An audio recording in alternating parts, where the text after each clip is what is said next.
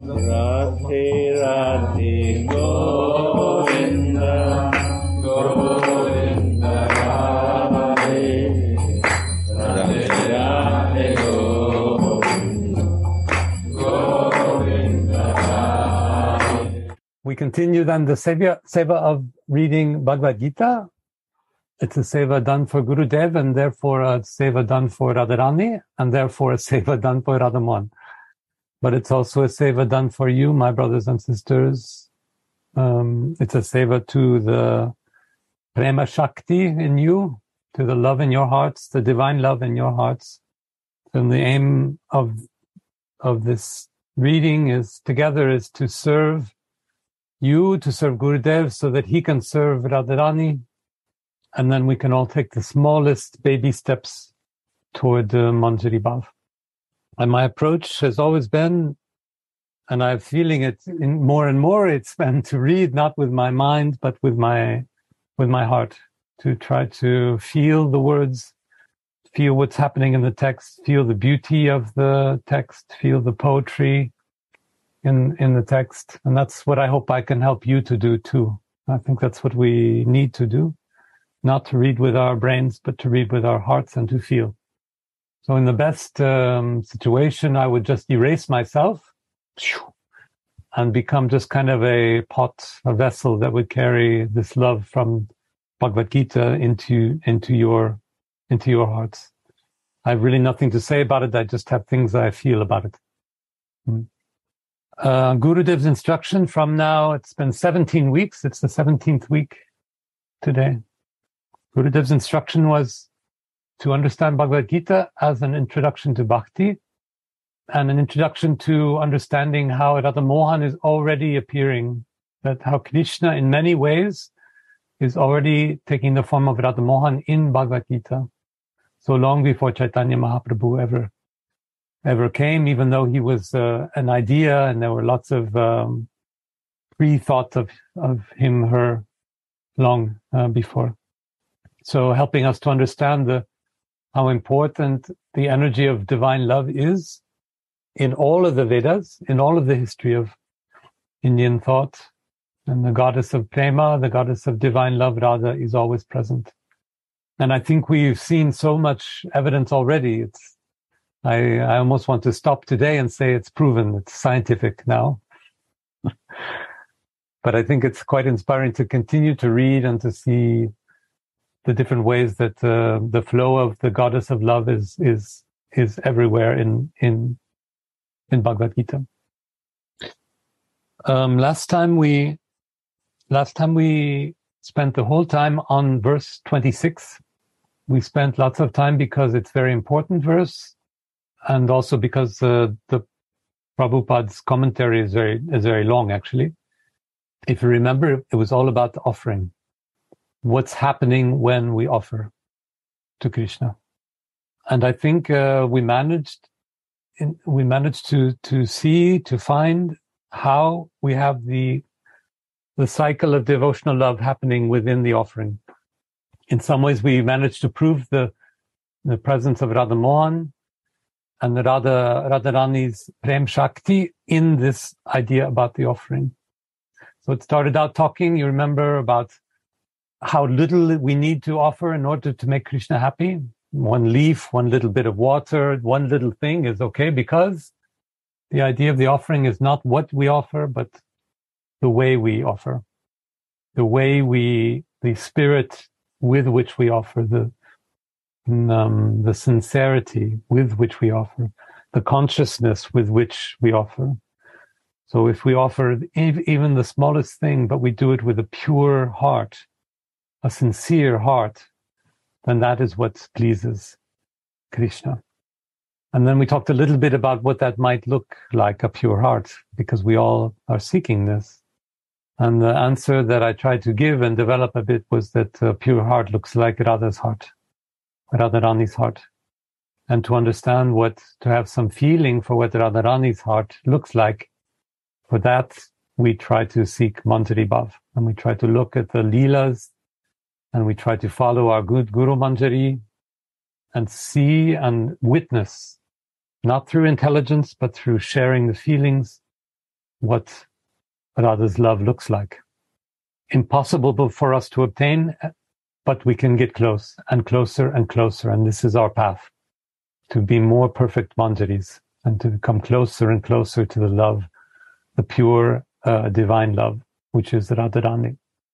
And this offering process we talked about was then part of this getting closer to Radharani's heart. Right? Because in a sense, we can only give our offering to Krishna when our heart is pure, when our heart is full of love, when the love in our hearts is sincere and pure.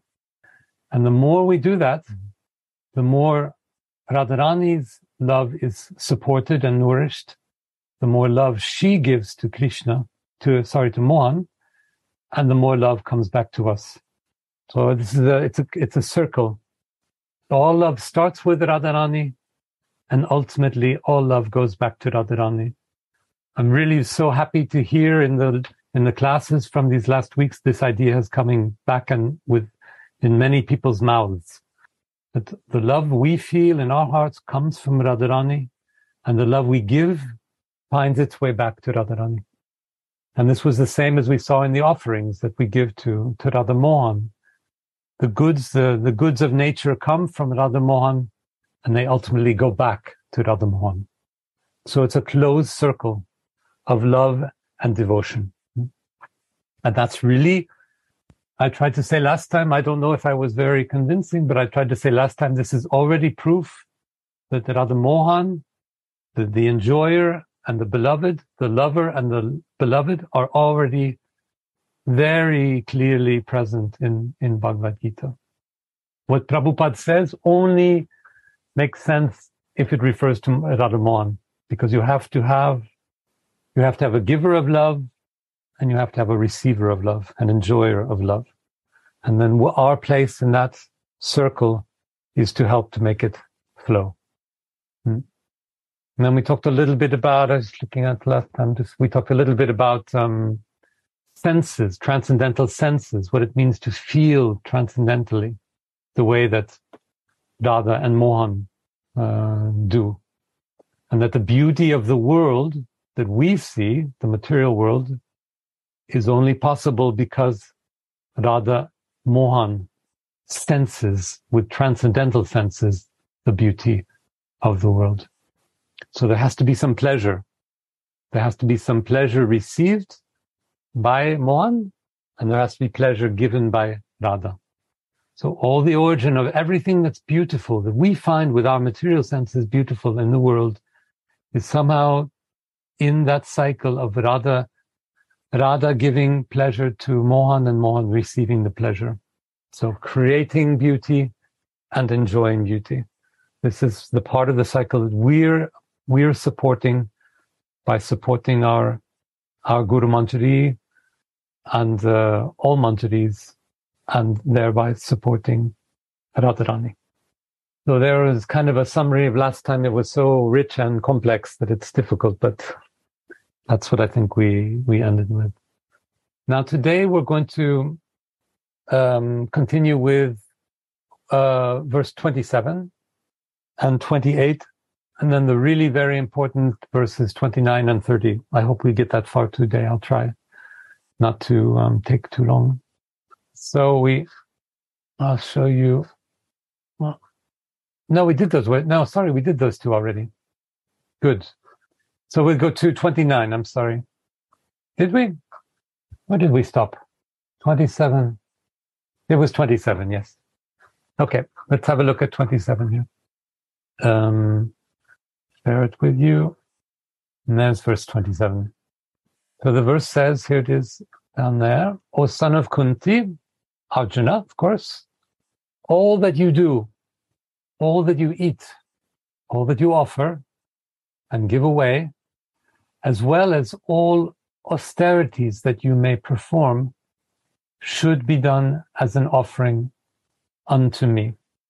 So we're continuing on the theme of the offering. We weren't quite done with it yet. And then there's a very short purport. Prabhupada says, thus it is the duty of everyone to mold his or her life in such a way that he or she will not forget Krishna in any circumstance. This is maybe a definition of Krishna consciousness, that every part of our life, the thought of Krishna, of Radha Mohan, is present and guiding our activities, our thoughts, and our feelings. So not to forget Krishna means not to forget that we are divine, that we have a soul, and that soul is part and parcel of Krishna's soul, and that everything we do should be expressing that. And Prabhupada goes on, everyone has to work for maintenance of his body and soul together. And Krishna recommends herein that one should work for him. Everyone has to work for maintenance of body and soul together. This means, I think, that we need to embrace the fact that we are material beings with spiritual aspirations. As we said before, we have one foot in the spiritual world, one foot in the material world. We're living in material bodies, but we're here together and talking and doing practice together because we feel our Svarup as well. It's not completely realized, but we have a suspicion that it's there. We feel something there, and we're trying to move closer to it. Prabhupada says we need to care for both of these sides of ourselves, both the body and the soul. And devotion, I think, devotion exactly means using our bodies to further the soul, to use our bodies to do things in the material world, to do seva above all, to serve and to help others in order to further the soul. And in a way, we can only do this because we have a body. So the body is not to be considered as something evil, something corrupt or secondary, as we probably have in the Abrahamic religions, in Christianity or Islam or Judaism. The body has a very important function. Devotion can only be carried out through the body. So we need to find material experiences, and that's what we do in our practice, that will increase our consciousness. We can carry our hearts with our feet to different temples. We can carry our hearts to meet other sadhus. We can carry our hearts with our feet to associate with other devotees, to have good experiences, all in the aim of increasing our consciousness of the soul. So this is what seva is, in a way. It's action taken by the body that increases, that intensifies the presence of the soul, that intensifies the presence of love. Any action of the body that increases love to anyone, anywhere, by baking a cake, by visiting your grandmother, by bathing your children, by embracing your husband. All of these actions that increase love, that make the other feel more love, is already doing progress towards increased spiritual consciousness of the soul. There's so many thousands of things we can do every moment, every day, in order to increase love. And this is what we need to do in order to increase our devotional activity. Or any action that decreases ego, that weakens ego, and ego stands in the way of love. Any action that we do that weakens our ego is also increasing the intensity of our consciousness of the soul. Prabhupada continues then, everyone has to eat something to live. Therefore, he should accept the remnants of the foodstuffs offered to Krishna. Any civilized man, or let's say a woman, because we're also in 2022 here, has to perform some religious ritualistic ceremonies, the kind that we sometimes look at as being mechanical or dry or cold. But everyone has to do something of these, Prabhupada says. And then he continues, therefore Krishna recommends, do it for me. And this is called archana. So it's fine that we have to do meaningless tasks or ritualistic actions. It's just fine. The clue is do it for Krishna. Do it with the thought of God. Do it for the purpose of increasing consciousness of God. Archana just means worship or praise. So, and it's an idea we talked about before. It doesn't matter who we do the worship for, actually. It could be for demigods. It could be for other sorts of deities. But all of that worship ultimately comes back to Krishna. Again, the Alpha and Omega. Krishna is the beginning and the end. And anything we do that is positive and devotional in this world ultimately finds its way. That energy finds its way back to Krishna. Prabhupada goes on, everyone has a tendency to give something in charity.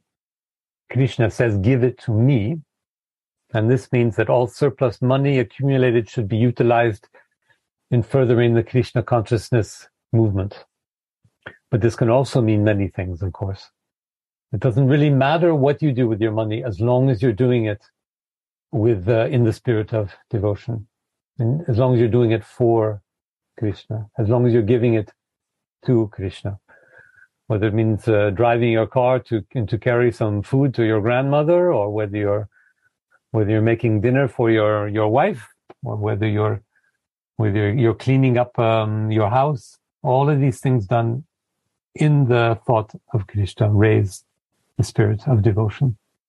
And then finally, Prabhupada says, nowadays, people are very much inclined to do the meditational process, which is not practical in this age.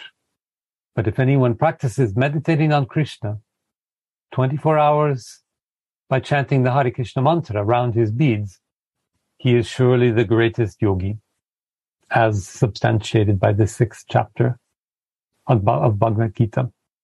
So what he's saying is that it's very impractical to only think about Krishna without any other activity. But if we manage to do this, we can make great progress. We can make great progress in increasing our consciousness of spirit. In verse 28, in this way, you will be freed from all reactions to good and evil deeds. And by this principle of renunciation, you will be liberated and come to me. In this way, you will be freed from all reactions to good and evil deeds. And by this principle of renunciation, you will be liberated and come to me. There are several things that are really, really wonderful here. One is the idea of good and evil. Now, we're going to come back to that later in verses 29 and 30. This idea of morality, which has no place in Krishna consciousness.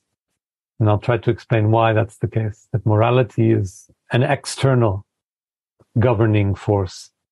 It's never internal.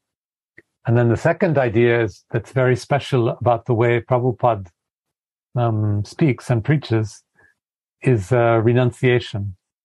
Sannyasa, you can see the word here, sannyasa. He's talking about, and you know very well this word. And we think about, excuse me, we think about the orange dressed men and sometimes women who have given up all earthly pleasures in order to focus their devotion.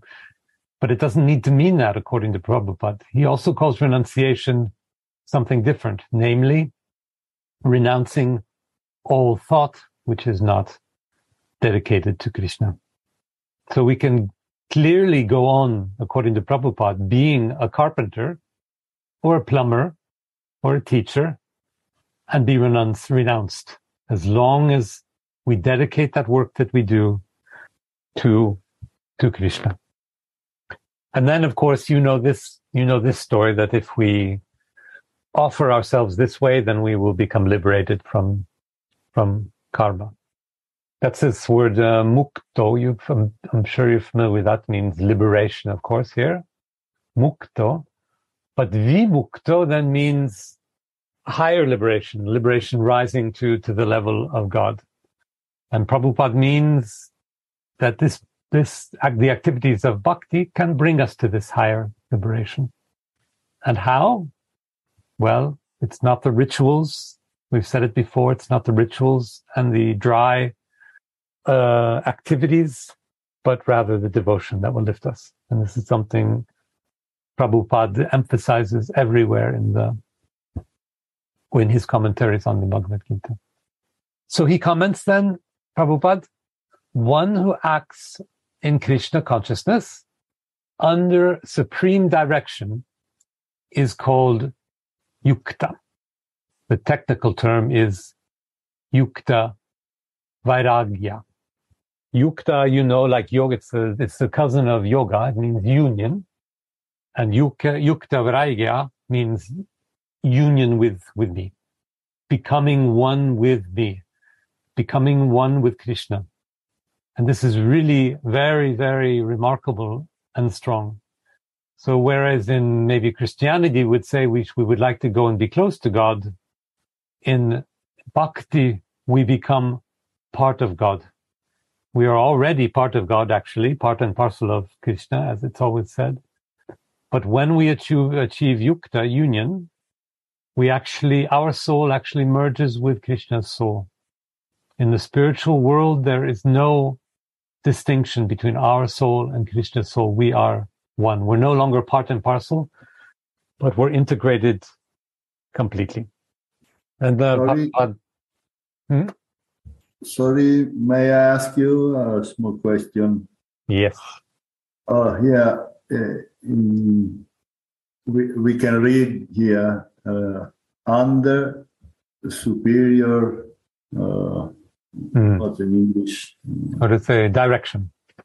Under superior direction. Yes. What mean these three words, please? The superior direction is that force that calls us to lift ourselves up, to purify our hearts, to purify our minds. But it's not to be understood as direction like a commander, like a boss. I think this would be a wrong reading. I don't think that's what Prabhupada means. But it means following a guide, maybe like a guru, maybe like other Vaishnavas, acharyas. So I think it means the navigator. That's how I would say it. Maybe Jayananda could help us with this, what that superior direction is. I think Uddhavaji's comment is correct. And so if Gurudev is there, and then we follow Gurudev's instruction and guidance. But if Gurudev is not here, we follow kind of sadhu and Vaishnava. Why? Because if we do ourselves, then some ego might be active. And independent nature. So we ask somebody, is it okay, it's correct, and give some advice, this kind of humble attitude. And then we try to follow a superior guidance. That's Radha Mohan likes it.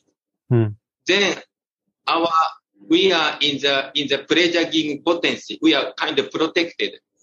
But if we act independently, so we may influence our ego or external energy. It might be possible. So therefore, always we are kind of under the direction of Gurudev and Sadhu Guru, and also Shastra, we may say. So, and we take it, especially we need Sadhu and Gurudev. And then we are kind of safe. That's say, because sometimes we think Krishna consciousness. So I'm Krishna conscious, we may say. But we don't know reality. But other people may understand, may give some more direction, more advice. So that kind of humble attitude is a humble attitude, and love is very similar. And that's my feeling. So Uddhavaji's comment is incorrect. Jai. That's very, very nice. Sundaram, thank you for the question. It's very Just a minute. And so our Chaitanya Prema, do you want to share? Radhe Doji. Yeah, I also understood, I just want to add, because I understood similarly. So when you read verse 27, Krishna did not tell exactly if there is sadhak or practicing person under his influence. He just tells everything you do, offer to me. So that means, I can do, but my vision is not maybe so broad, or I'm also not under influence of this muktya, like you now mentioned. So if I do from myself, I can do, let's say, I can work in a company, I can serve my wife, my children, my family, everything, but I'm not under this influence of muktya, higher energy. So my result will be only muktya. This will be my end result. So I have to come in contact with this muktya who will say me what to do. If this muktya will say me, work in the company, serve your family, and this will have another result. So I understand like this. Very nice. That's very helpful. Thank you. Thank you. And also say, actually, many acharyas say this 9th chapter 27th is not pure bhakti. It is Karma Mishra Bhakti. Why Karma Mishra Bhakti? Because all you do, all that you offer, give to me. This is not missing point to please Krishna, please Mohan, please Radharani. That is missing. So some tendency, I like, so therefore I like this by I offer. So this tendency is a little selfish nature is mixing. Okay. So therefore the result is not the pure devotion. So therefore this mentions this yukta. Yukta means we try to cooperate or under the guidance of superiority. That's our action become more pure, more connected, more selfish. That's we may say. I like very much, Jananda, what you say about the ego. It almost does not matter what the direction is, but the fact that we are directed instead of thinking that we can direct ourselves, this reduces ego. This liberates us from ego, that we surrender. It's a part of surrendering to the higher direction. Very good question. So then we continue with the purport on verse 28. I would like to add something, Uddhavji. Of course. I would like to say that the superior guidance is what you explain very nicely, that every day I try to do my activities, my feeling, and my, desires connected with divine love. At the same time, like Jayananda Maharaj was explaining, I connect with my brothers and sisters and my Gurudev. But I think also we should not become too mechanically and being afraid to take also some own feelings into decisions. For me, this is always a very good balance, because I feel if I just don't trust myself in my devotion, it can happen that I don't like to take any decisions and I become like a quiet follower. But to put our individual talents, our individual feelings under the guidance of our hearts and our guru and guru brother, guru sisters, the Shastras, that is a balanced being with an individual touch. I just want to add that because thank you. It's important for me. Oh, thank you so much. Okay, then we'll carry on with the Rupa Goswami here, I think. Was the Rupa Goswami says that, I'm reading Prabhupada now. This is further explained by Rupa Goswami as follows. Rupa Goswami says that as long as we are in the material world, we have to act. We cannot cease acting. Therefore, if actions are performed and the fruits are given to Krishna, this is called Yukta Vairagya, which means coming to spiritual union with God. Actually, Prabhupada continues, actually situated in renunciation, such activities clear the mirror of the mind, and as the actor gradually makes progress in spiritual realization, he or she becomes completely surrendered to the Supreme Personality of Godhead. So here again, we have this very special meaning that Prabhupada gives to the word surrender, which is not the traditional sannyasi idea. It's surrendering one's mind to focus concentration on God. And this is the final step of our progress towards realization. And these steps we take through our material body, performing activities with our body. Now Prabhupada says, therefore, at the end, he becomes liberated, the devotee. And this liberation is also specified. It's described, in other words. By this liberation, he does not become one with the Brahmajyoti, with the other Brahmas, but rather enters into planet of the Supreme Lord. So Brahma, that's what we talked about early on, this total reality, the absolute reality, one of God's three aspects. The three of them were Brahma, absolute reality, Paramatma, the super soul, and the third was Bhagwan, the personal God. So by coming realized, Prabhupada is saying, a devotee does not just melt into the reality, but he stays in a relationship with Krishna. He doesn't just melt into like the sun and become part of God. He stays in a relationship with Krishna, which is a requirement in order to further enjoy the personality of God.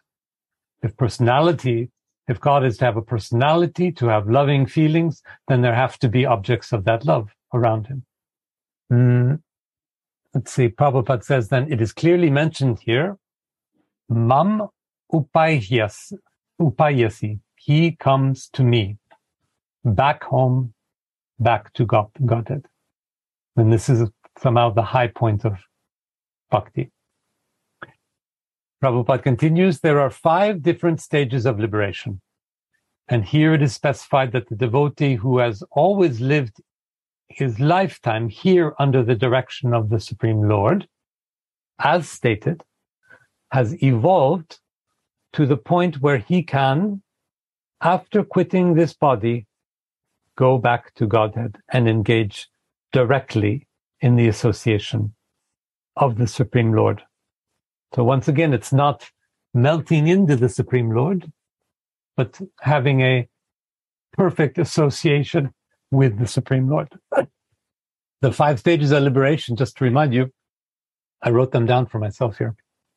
They start with Sarshti, achieving opulences equal to that of the Lord. Sarupya, having the form like the Lord. Samipya, living as a personal associate of the Lord. Salokya, living on a Vaikuntha planet. And Sayudhya, merging into Brahman. So Prabhupada is saying that the essential one is not merging into Brahman, but having an association with Krishna, a perfect association. And here he continues the commentary. Anyone who has no other interest but to dedicate his life to the service of the Lord is actually a sannyasi. So that's this very special definition of sannyasi that Prabhupada uses. You don't need to have orange clothing, right? And not enjoy any of the material pleasures of life. You simply have to have 100% concentration, focus on God. Indeed, I don't know. I heard Gurudev tell the story once. Maybe you've heard it yourselves before.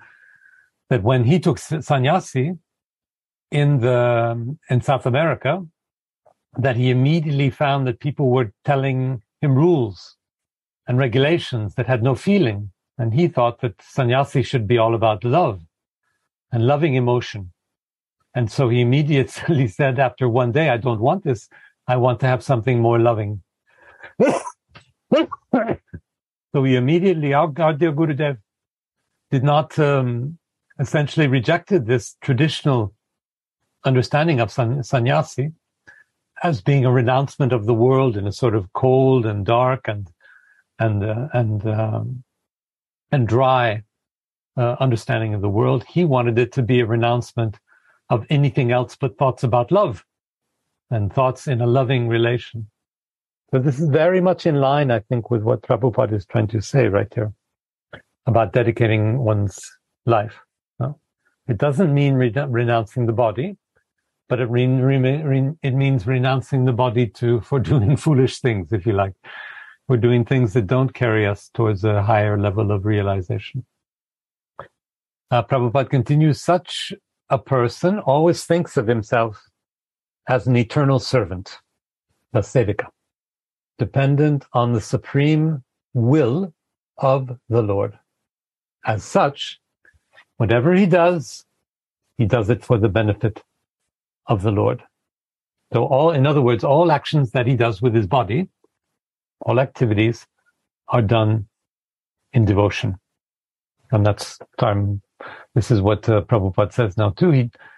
Whatever action he performs, there it is, whatever action he performs it as a service to the Lord. In other words, everything he does, everything that's done with the body, it's done as seva.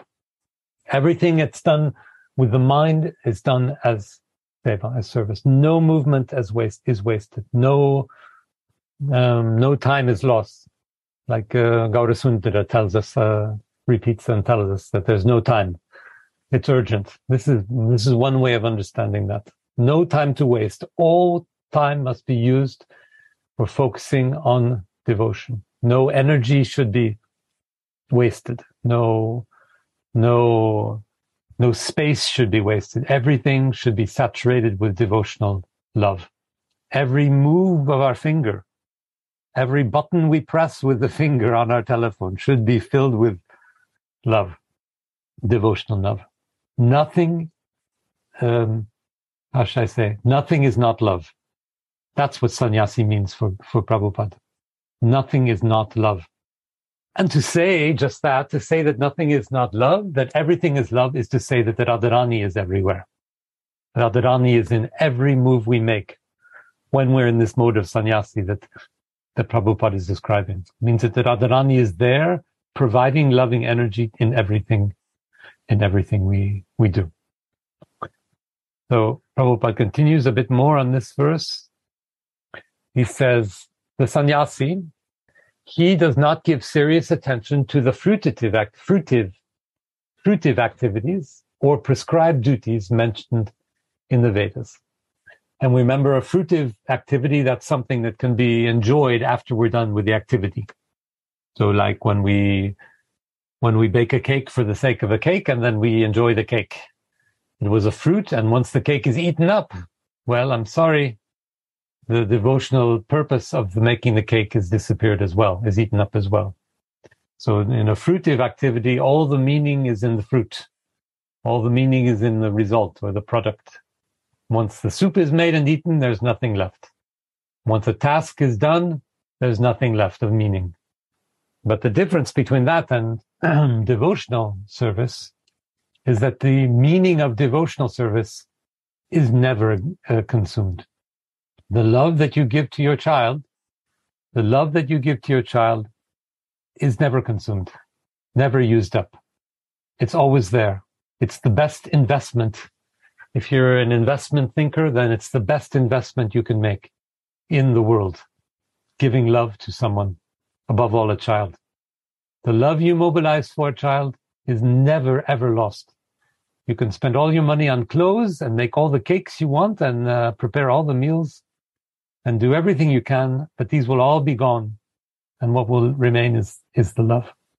It's never exhausted. Prabhupada continues here. For ordinary persons, it's obligatory to execute the prescribed duties mentioned in the Vedas. So we have to follow the rule book, ordinary people. But although a pure devotee who is completely engaged in the service of the Lord may sometimes appear to go against the prescribed Vedic duties, actually, it is not so. Now we're moving towards this discussion that's very interesting in the next two verses about morality. And it's about doing right and wrong. When we don't follow the Vedas to the very last detail, are we being evil? Are we committing sin? That's the question he's developing here, Prabhupada.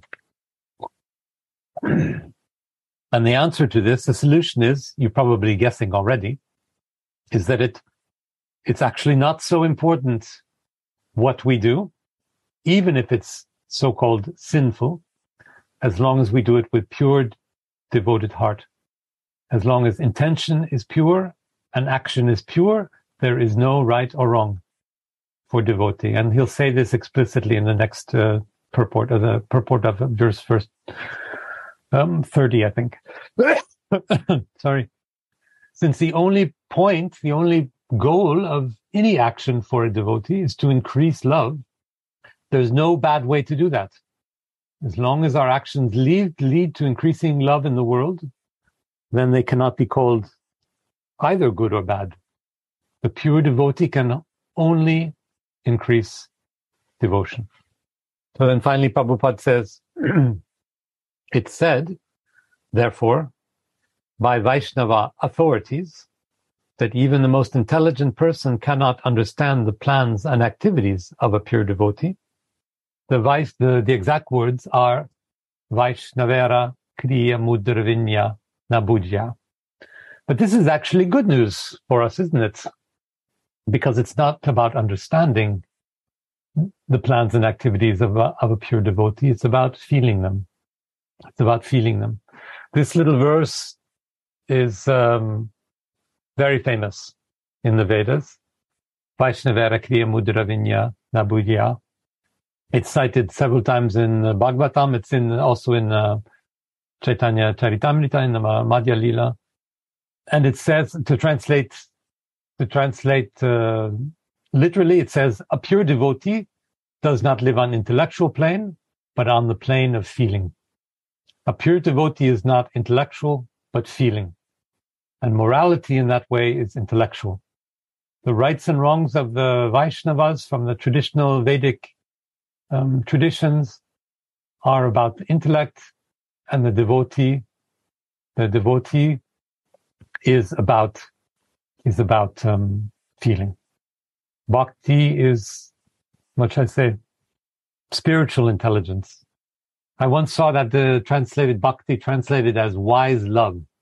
That's very nice. Wise love. So just like we can't understand Bhakti through books and logic, we can't understand pure devotees through intelligence. That's what this verse is telling us. Finally, from Prabhupada, a person who is always engaged in the service of the Lord, or always thinking and planning how to serve the Lord, is to be considered completely liberated at present and in the future. So that's really quite extraordinary. Let's pause there and feel what that means. How radical that is compared to traditional Vedic thinking. Anybody, a devotee who's living in a material body, maybe even living a completely ordinary life, but who's always thinking and planning how to serve the Lord is completely liberated. You don't have to be completely in the spiritual world. You don't have to be without a body. You can live a life and be a liberated person. Such a devotee is always thinking, but thinking with his heart or her heart. Always acting, but acting with love. In love. Always acting together with Radharani. So then the last line of the purport here is, he's going home, back to Godhead, is guaranteed. So a devotee like this, he's above all materialistic criticism, just as Krishna is above all criticism. Now that might be a stopping point or a pause point if anyone wants to share or... Radhe Radhe. Radhe. I will return to the beginning of this commentary. I want to continue the thoughts of Suniti Devi because I like it what she's taught, she's shared. One who acts in Krishna consciousness under superior direction is called Yukta. This is under superior direction. We have two kind of directions, from outside and from inside. In the topmost of service, on the top of level of service, actually, the best is direction from inside. Our Gurudev told, if we know difference between Manjari and Kinkari. What's the difference? Kinkari always knows what to do for Srimati Radhika. In the same time, it needs direction, external direction. In our life, we always meet in such situation what from outside coming direction, it seems correct, but heart is telling different. If you not follow the heart, no problem. Yesterday I met such situation. When from outside I received one direction, my heart told completely different. But I want to add about this. And I want to add about sannyasa. Sannyasa, I discussed with one, Sanskritolog who is learning Sanskrit. What does it mean from Sanskrit? It can be described as satnyas or samnyas. Satnyas means to renounce everything for the sat. What is the sat for soul? Jaiva Dharma means to serve Ishtadeva. If someone will leave everything for this, it's real sannyas. That's what's written here in comment. Samnyas means to renounce everything. He already left everything for the service. It's also samnyas. It's what's about sannyas. And the nice example of this, our Gurudev, because he left, what's written here, the prescribed Vedic duties, because he was sannyasi. He was in Varnashrama. And according to Varnashrama, not possible to left sannyas. But he did it. Why? Because he told to me, I don't want any abhiman. I want only one abhiman, Radha Dasi. This means for the sat, for his eternal service to Srimati Radhika, he left everything which is not eternal. But I want to add, Okay, I want to little bit add. Yes. This man Upayashashi. Man Upayashashi is different translation, but Upa means very near. So Upayashashi means very come to near. And Radharasa Snanidhi, Anantas Baba mentioned two kinds of chanting. Chanting with mechanical chanting, or not mechanical, he said ordinary chanting. One chanting is ordinary chanting. And second type of chanting is chanting with love. So, ordinary chanting, he can go back to Godhead. But chanting with love means this kind of raganuga love. Yeah. Or rupanuga love.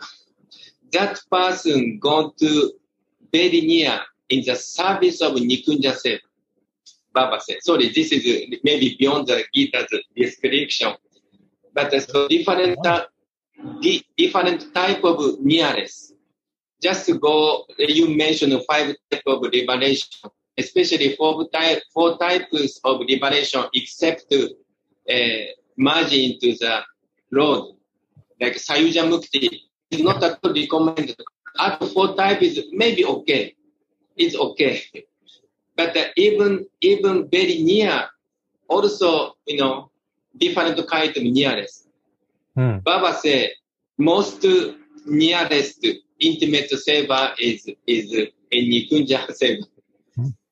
So this is not, and also, Radha Charan said, Gurudev's acting, maybe some people may say, oh, this is not good to give up sannyas. Like Radha Charan also, many people criticize, no, you are not good.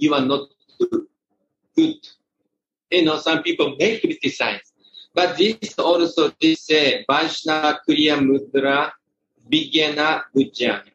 So this, our ordinary person could not understand the heart and activity of the devotee, especially pure devotee, because they denounce for the sake of Radharani or sake of Radha's Mohan. That is completely okay. And also, this, our Raganuga Bhajan is beyond Varnashram Dharma. Many, say, Goswamis, they don't wear Brahman thread. So they give up because Brahman thread means in the Brahmana, means in the Varnashram. But dear Babaji, or dear, like Baba is beyond the kind of Varnashram Dharma. So this is, so I just feeling. Thank you. Very nice. Very helpful. Any other sharing? Yes, I would like to add, thank you, Jayananda Maharaj. Very nice also. I fully feel it. And also, Radha Charan, I feel you. And I would even say we give up external positions or external societies or friendships. We have to give them up. I feel in whatever situation we are, in whatever dress we are, whatever body we are, but as a soul, we need the personal relationship to divine love. We want to come closer. And at a certain stage in our lives, in our desire to grow, it seems a necessity to do the impossible, like giving up ashram, giving up societies, giving up even reputation, because all these things, they will bind us in the circle of repeated birth and death. It's a feeling, right? This is how I feel. Even though I don't, at the same time, I feel not sure if the step will be giving the love that I desire or the relation but what I desire, but the risk needs to be taken. To be like Gurudev gives this example, naked.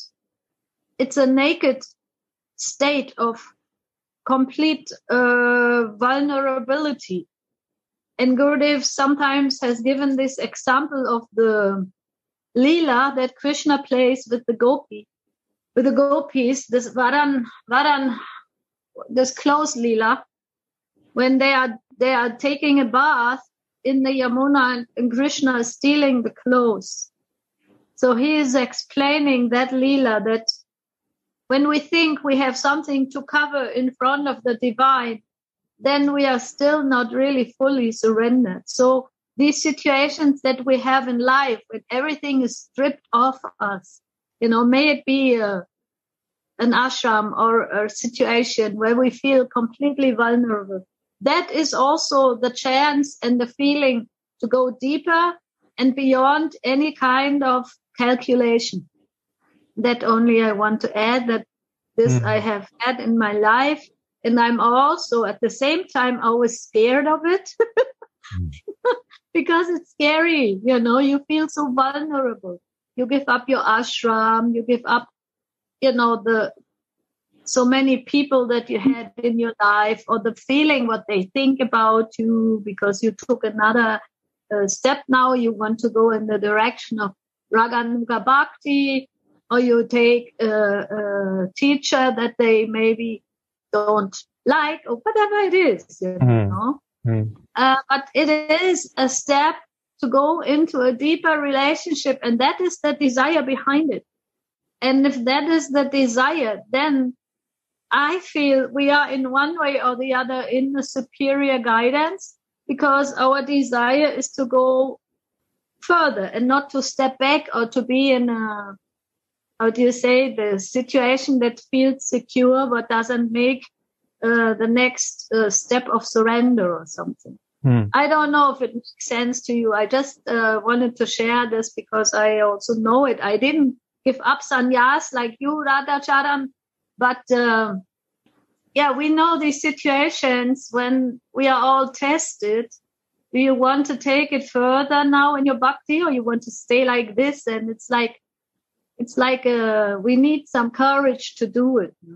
Or like Jayananda Maharaj, when you were wanting to come to Vrindavan and live here and become more like try to take shelter of this Jiva Institute, and then Gurudev said, no, you have to go back to Japan. This is mind-blowing, because you just gave up this idea. You wanted to, and then this comes. So these situations always happen and again. We have to take the leap of faith, I would call it. The leap of rationality. Yes, this also. So Uddhavaji, by your explanation today, I have also one feeling, another 27th verse. Is it okay? Of course, please. So this, purport, second and third line. Everyone has to work for maintenance of his body and soul together. So I was thinking this ordinary, this kind of literal thing, but now I understood everybody has to work for maintenance for sadhaka deha and siddha deha. Exactly. So we have to do sadhaka deha's seva or work, and also siddha deha's work. That's by your inspiration today I got. Happy for this. Okay. Anyone else? It's so nice to hear you reacting from your experiences. If not, now it's 1:15. I think it's a bit late to start on a new verse, actually. The 29 is a big deal. It's a big verse. So maybe we leave that one for next week. No. Please continue, because Gurudev is saying, Gurudev likes to hear more and more. I know. The Gurudev is not there, though. Okay, we continue then with your mercy, Jayananda. Let's see. It's getting into now a completely different matter, and that's the one about whether Krishna has favorites, whether he's giving favoritism to devotees at the expense of others. Verse 29. He says, I envy no one, nor am I partial to anyone. I am equal to all. So it's clear, right? No favoritism. Everybody's equal. But, and now Krishna contradicts himself, at least from the earthly point of view. But whoever renders service unto me, in devotion, is a friend, is in me, and I am also a friend to him. I envy no one, nor am I partial to anyone. I am equal to all. But whoever renders service unto me in devotion is a friend, is in me, and I am also a friend to him. Now, actually, the verse does not say is a friend. That's why I underscored this over here. It doesn't actually say this at all. It just says teshu, which means is in me. So it's a bit of a poetic interpretation by Prabhupada. The verse really says, whoever renders service unto me in devotion is in me, and I am in him, which is actually quite a bit more intimate than being a friend, you might say. So that's important to point out, and it's important for what comes afterwards. But like I said, it seems to be a contradiction, right? On the one hand, in the beginning sentence, Krishna says, everybody's equal. And in the second half, Krishna says, but I prefer devotees, basically. But if we step back and look at this slightly differently, we can make a very meaningful sense from it. And I've taken this from some commentaries I've read as well, that in the first half, Krishna is speaking in his aspect of Supersoul, Paramatma. Yeah. And from the point of view of Paramatma, of Supersoul, all the souls are equal. All the jivas are equally spiritual and equally important, equal to all, part and parcel of all. And then in the second half, he's speaking in his aspect as Bhagavan, as the personality of Godhead. And as the point of view of Bhagavan, the loving relation comes in, and everything he feels towards devotees and that devotees feel towards him is part of the loving relation they have with him. And the more devotees love him, the more he loves devotees back. And this is variable and different from devotee to devotee. But I repeat, it's also important to understand that it is really in me, he's saying. So devotees are in me, really merged with me. So then we look at the purport.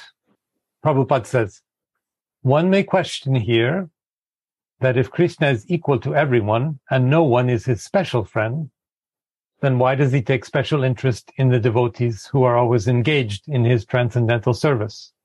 So this is the question I was asking. Prabhupada says, but this is not discrimination. It's natural. Any man in this material world may be charitably disposed, may have a charitable attitude, yet he has a special interest in his own children. The Lord claims that every living entity, in whatever form, is his son, and as such he provides everyone with generous supply of the necessities of life. He is just like a cloud which pours rain all over, regardless whether it falls on a rock or on a land or on a water, or let's add on a jiva. So I think like some of the commentaries, I didn't find this myself. Some of the commentaries say that it's Paramatma in the first part, super soul, and in the second part, it's personality of Godhead. But we can also see it another way, this contradiction. And this part I did make up. So Punyaji, you want to have some questions? Please, Radhe Radhe, Vaya. I had just one question came to me also, like when we heard this, what I wanted to think about, like hear what you think about it. So because it says in me, no, like what it says in me. Yeah. I was just feeling a bit like if you are in relation with Krishna, then you have in some way also like prema, no, you have love. There is love. So I felt, is it not that everyone who is devotee, that then they are in love, in that prema, so actually not in Krishna, but in the internal potency, so in that love. But that's just, I don't know what you feel, or like, I just want to know, what, if that's correct, or... So we discussed this. Yeah. You missed. So we discussed this with Gurudev. Really? Yeah. Maybe you can say. Wow. No, you're speaking. So can I give some little comment? Please. So I don't know, maybe, so last time, Chaitanya Puremaji asking one comment to, asking question to me. This mentioned, if read Sanskrit Samohan Sarva Bhuteshu Name Dubesho Stinap Priya. So here mentioned Priya. Yeah. In Vrindavan, Priyaji means Radharani.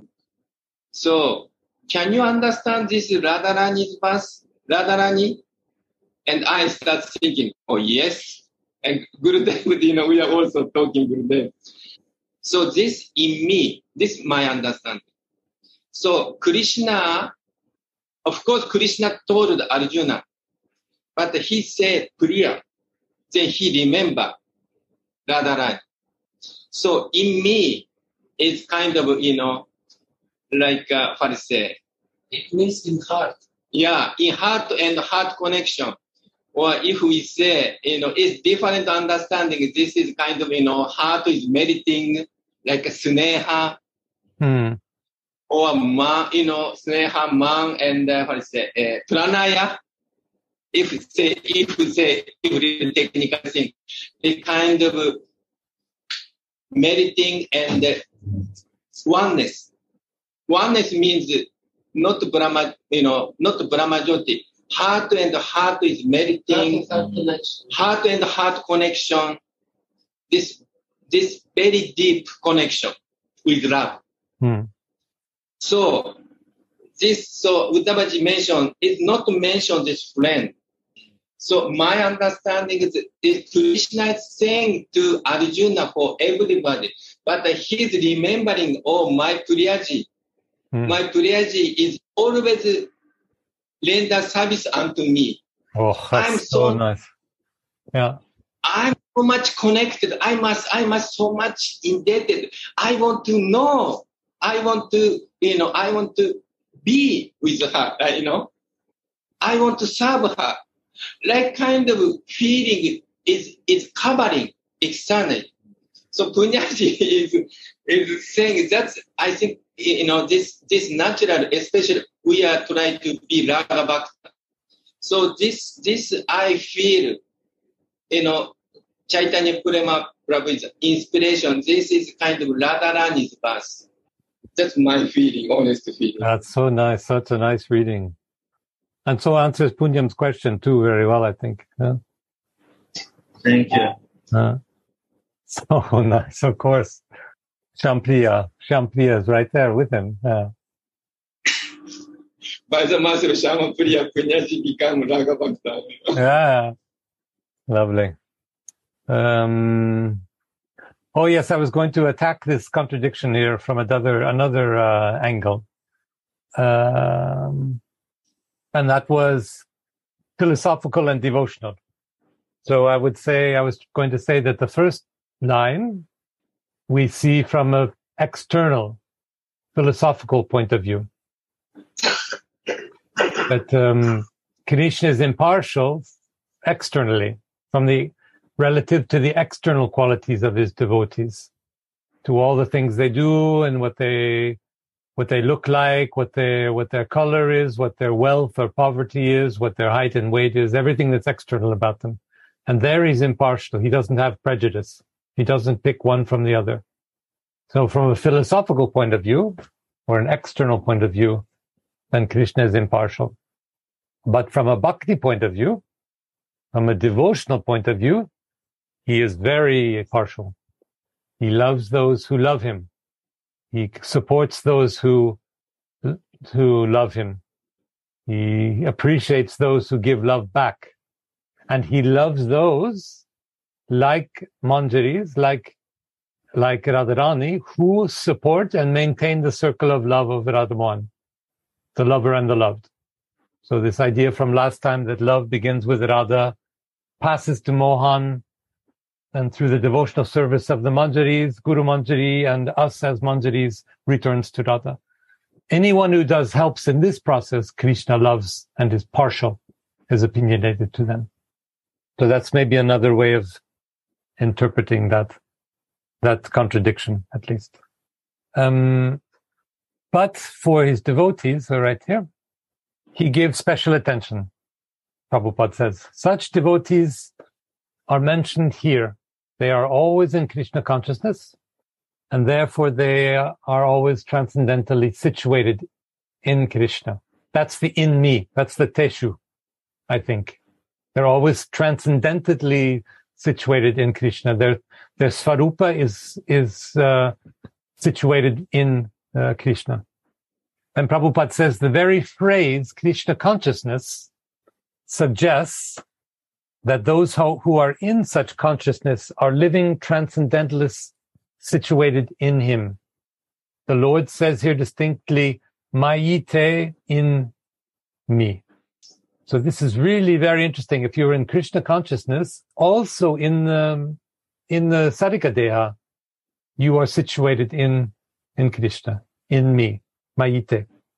So I don't know, we could go back to this idea that devotees who are not fully Krishna conscious, who are not fully surrendered, who are not pure in their hearts, are related to him impersonally and impartially. So ordinary soul, ordinary jivas, ordinary souls in search of themselves, marginal beings, marginal souls. Like we said before, we have one foot in the material world and another foot in the spiritual world. There are those who have attained Gopi Bhav, but have not realized Manjari Bhav. They have awareness of themselves as soul beings, but not more. And Krishna recognizes these, but he does so impartially. He sees them all as equal. And then the moment we take loving interest in Krishna, the moment we embody Radharani, and thereby take loving interest, then we're engaged in real devotion, and then we become favorites of Radharani.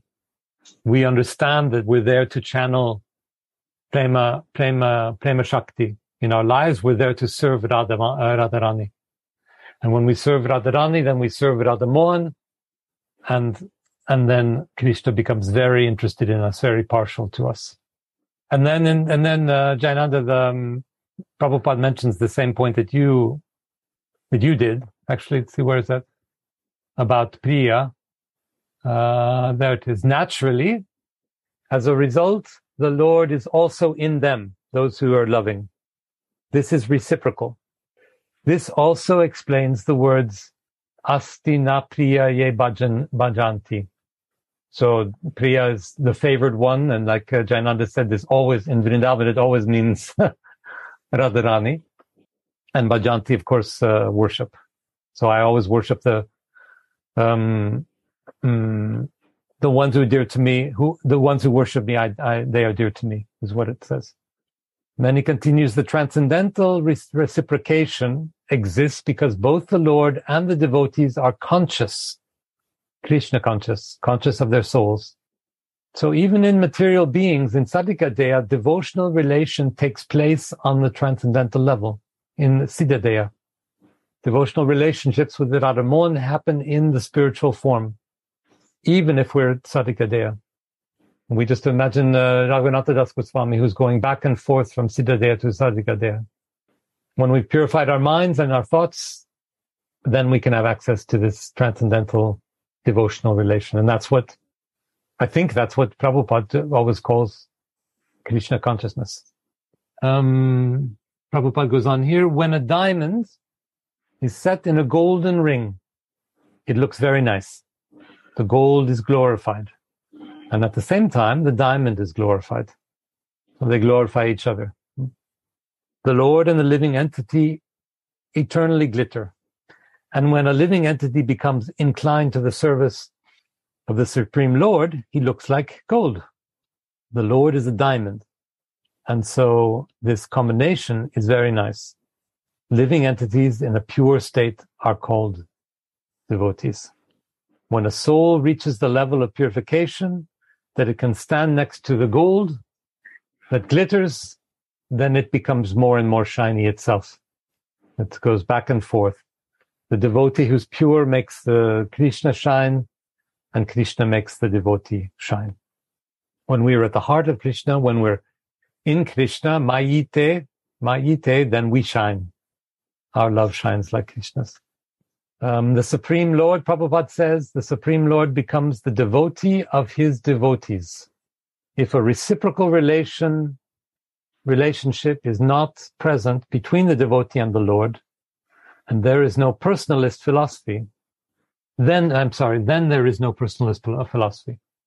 If a reciprocal relationship is not present between the devotee and the Lord, then there is no personalist philosophy. It's impersonal. In the impersonal philosophy, there is no reciprocation between the Supreme and the living entity. So there's no loving exchange. But in the personalist philosophy, there is. So you can say that in a way, Krishna answers the devotional love with devotional love. And you have this circle again, this idea that the beginning of love is Radha Mohan and the end of love is Radha Mohan. And this is really, again, it's a kind of proof that it's Radha Mohan who is operating in Bhagavad Gita and not some impersonal Krishna. The loving energy of Radharani is there circulating.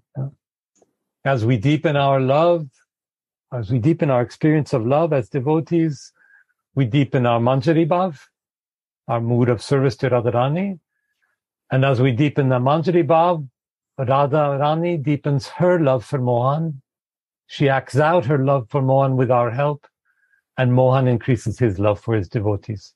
It's a beautiful circle of love. And then, just about coming to the end here, the example is often given that the Lord is like a desire tree.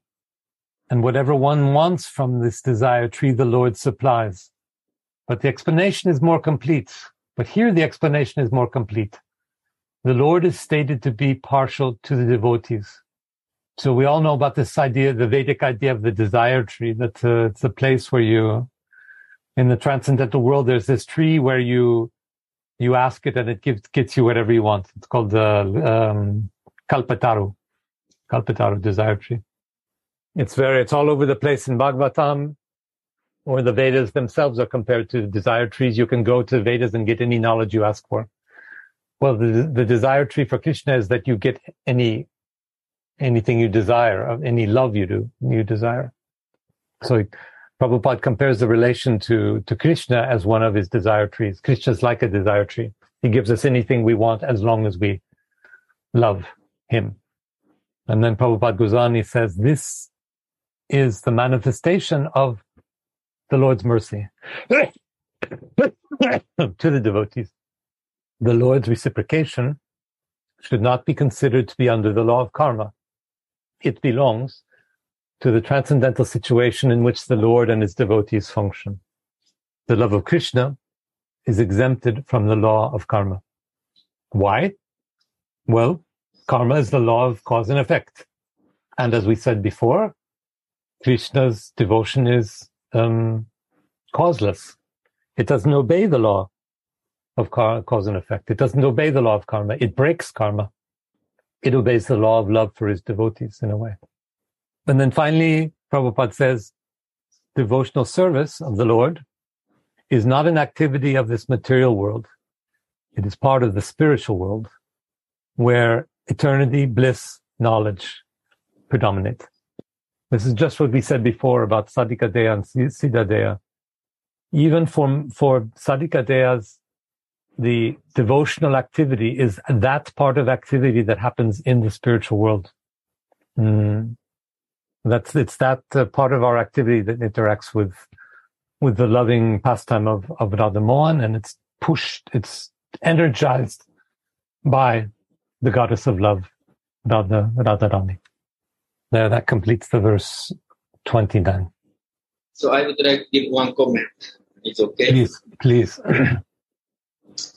This, I think, little middle part and little later, it's living entity in the pure state are called devotees. The next one, the Supreme Lord becomes a devotee of his devotees.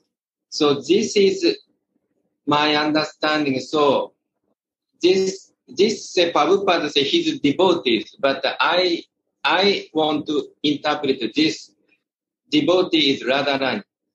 So Krishna, so Radharani serving Krishna, but Krishna is surprising Radha's love. So Krishna want to, actually Krishna was controlled by her love, Radharani's love. So Krishna want to change position, Vishaya to Ashraya. So Krishna want to serve Radharani. That's I may feel this, I may understand. Say, in other words, Supreme Lord become the devotee of Srimati Radharani. Very good. Yeah. Because Radha's love was so intense, so Radharani feeling so big, Mahabhava. So Krishna was completely amazed. So Krishna become servant of Radharani, servant of love. And also in Bhakti Rasamrita Sindhu say, Prema's two symptoms. Klesha Guni Shupada, one verse there. So Sadhana Bhakti is two symptoms, Bhava Bhakti is two symptoms, and Prema Bhakti is two symptoms. One of Prema Bhakti symptoms is Prema Bhakti control Krishna. If someone who has Prema, that devotee can control Krishna. Means Krishna was under that devotee's control. That's highest devotee is Radharani. So if we reading this one for us, so we remember Radharani. So Radharani's love is so strong. So Krishna want to pay obeisance to the Radharani. Krishna want to massage her, his feet. Krishna touch his face, the lotus feet of Radharani. This is kind of Braja, like kind of our Baba. Manjari want to see Krishna is under control of Radharani. Manjari want to always Radharani's security. Manjari want to see, Radharani Krishna meeting. Also, Krishna was controlled by Radharani. This Manjari want to see Radharani. Very nice. Yeah, very good reminder. Importance. The point of this verse, no? Yeah, so Chaitanya Prema want to say, please say. So because actually I was meditating on this verse. So for me, I'm speaking from my perspective, sorry, Radhe. So this point, this verse clearly says, whoever renders service unto me in devotion is in me. That means in his heart. So who is the top? Who has the top position in his heart? And he's revealing here, Priya. In Sanskrit, Priya, it mentions. So for me, from my perspective, it's very clearly, he opens his heart and admits, Radharani is in the top position in my heart. So is this to us? Like Gurudev very much stressing up 10:10, verse 10:10, like when we are approaching by devotional service to Krishna, he's not the goal. Also, he's stressing up, Guru is not the goal. So we come like to this obstacle, Krishna or Guru, but we have to enter into the heart. So Krishna here admits, I'm not the goal, but the devotee who has topmost position in my heart, because I'm doing everything because of this devotee. What I am is because of this devotee. If you want to understand me, you have to come to this position who has this devotee in my heart. So with this process, we are continuing to come to enter into this. So this is my understanding. And also then we can understand why Prabhupada stressed so much emotions and endeavor into Bhagavad Gita.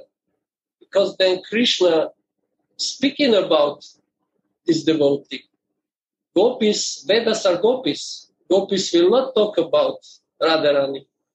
They will talk about Krishna.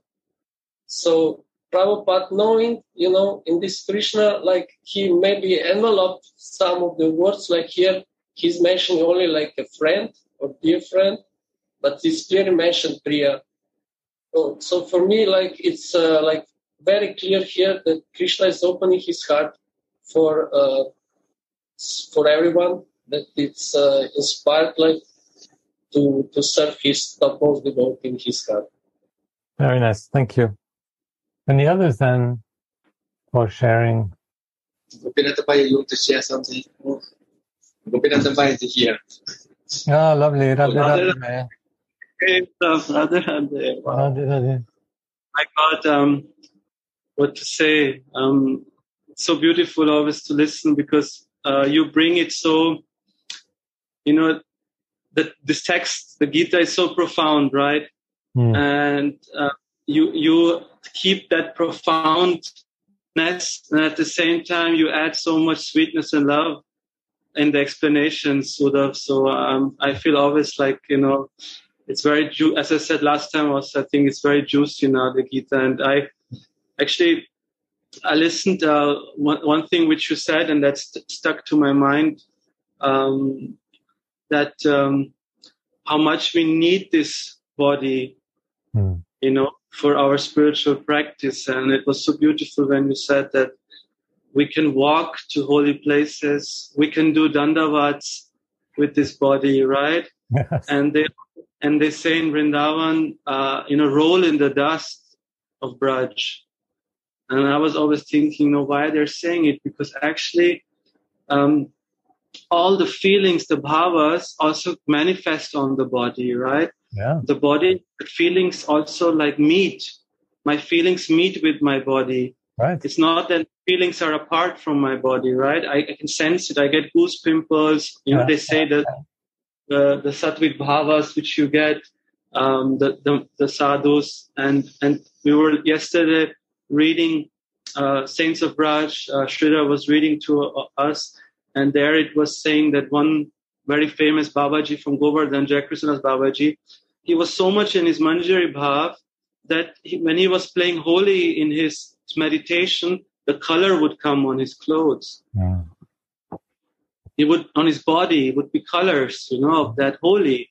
So this is the gift of Mahaprabhu and Mahaprabhu's followers, that we can understand that this body is so important for spiritual progress, advancement. We have to make it as a temple, so that the divine can enter, so that Radha can enter.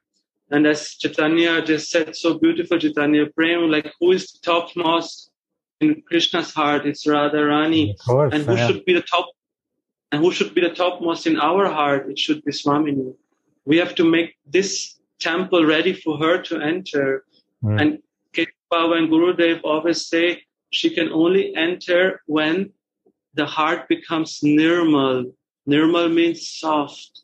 Now, soft we have to become, soft. Like our Gurudev, when we see him, he's a big person, but sweetness and softness is predominating in him, Very soft, very tender. This is the challenge. But we have to make it for her. Like, I am a very tough guy. I know I have a big ego. I have a heart, my heart is out of stone.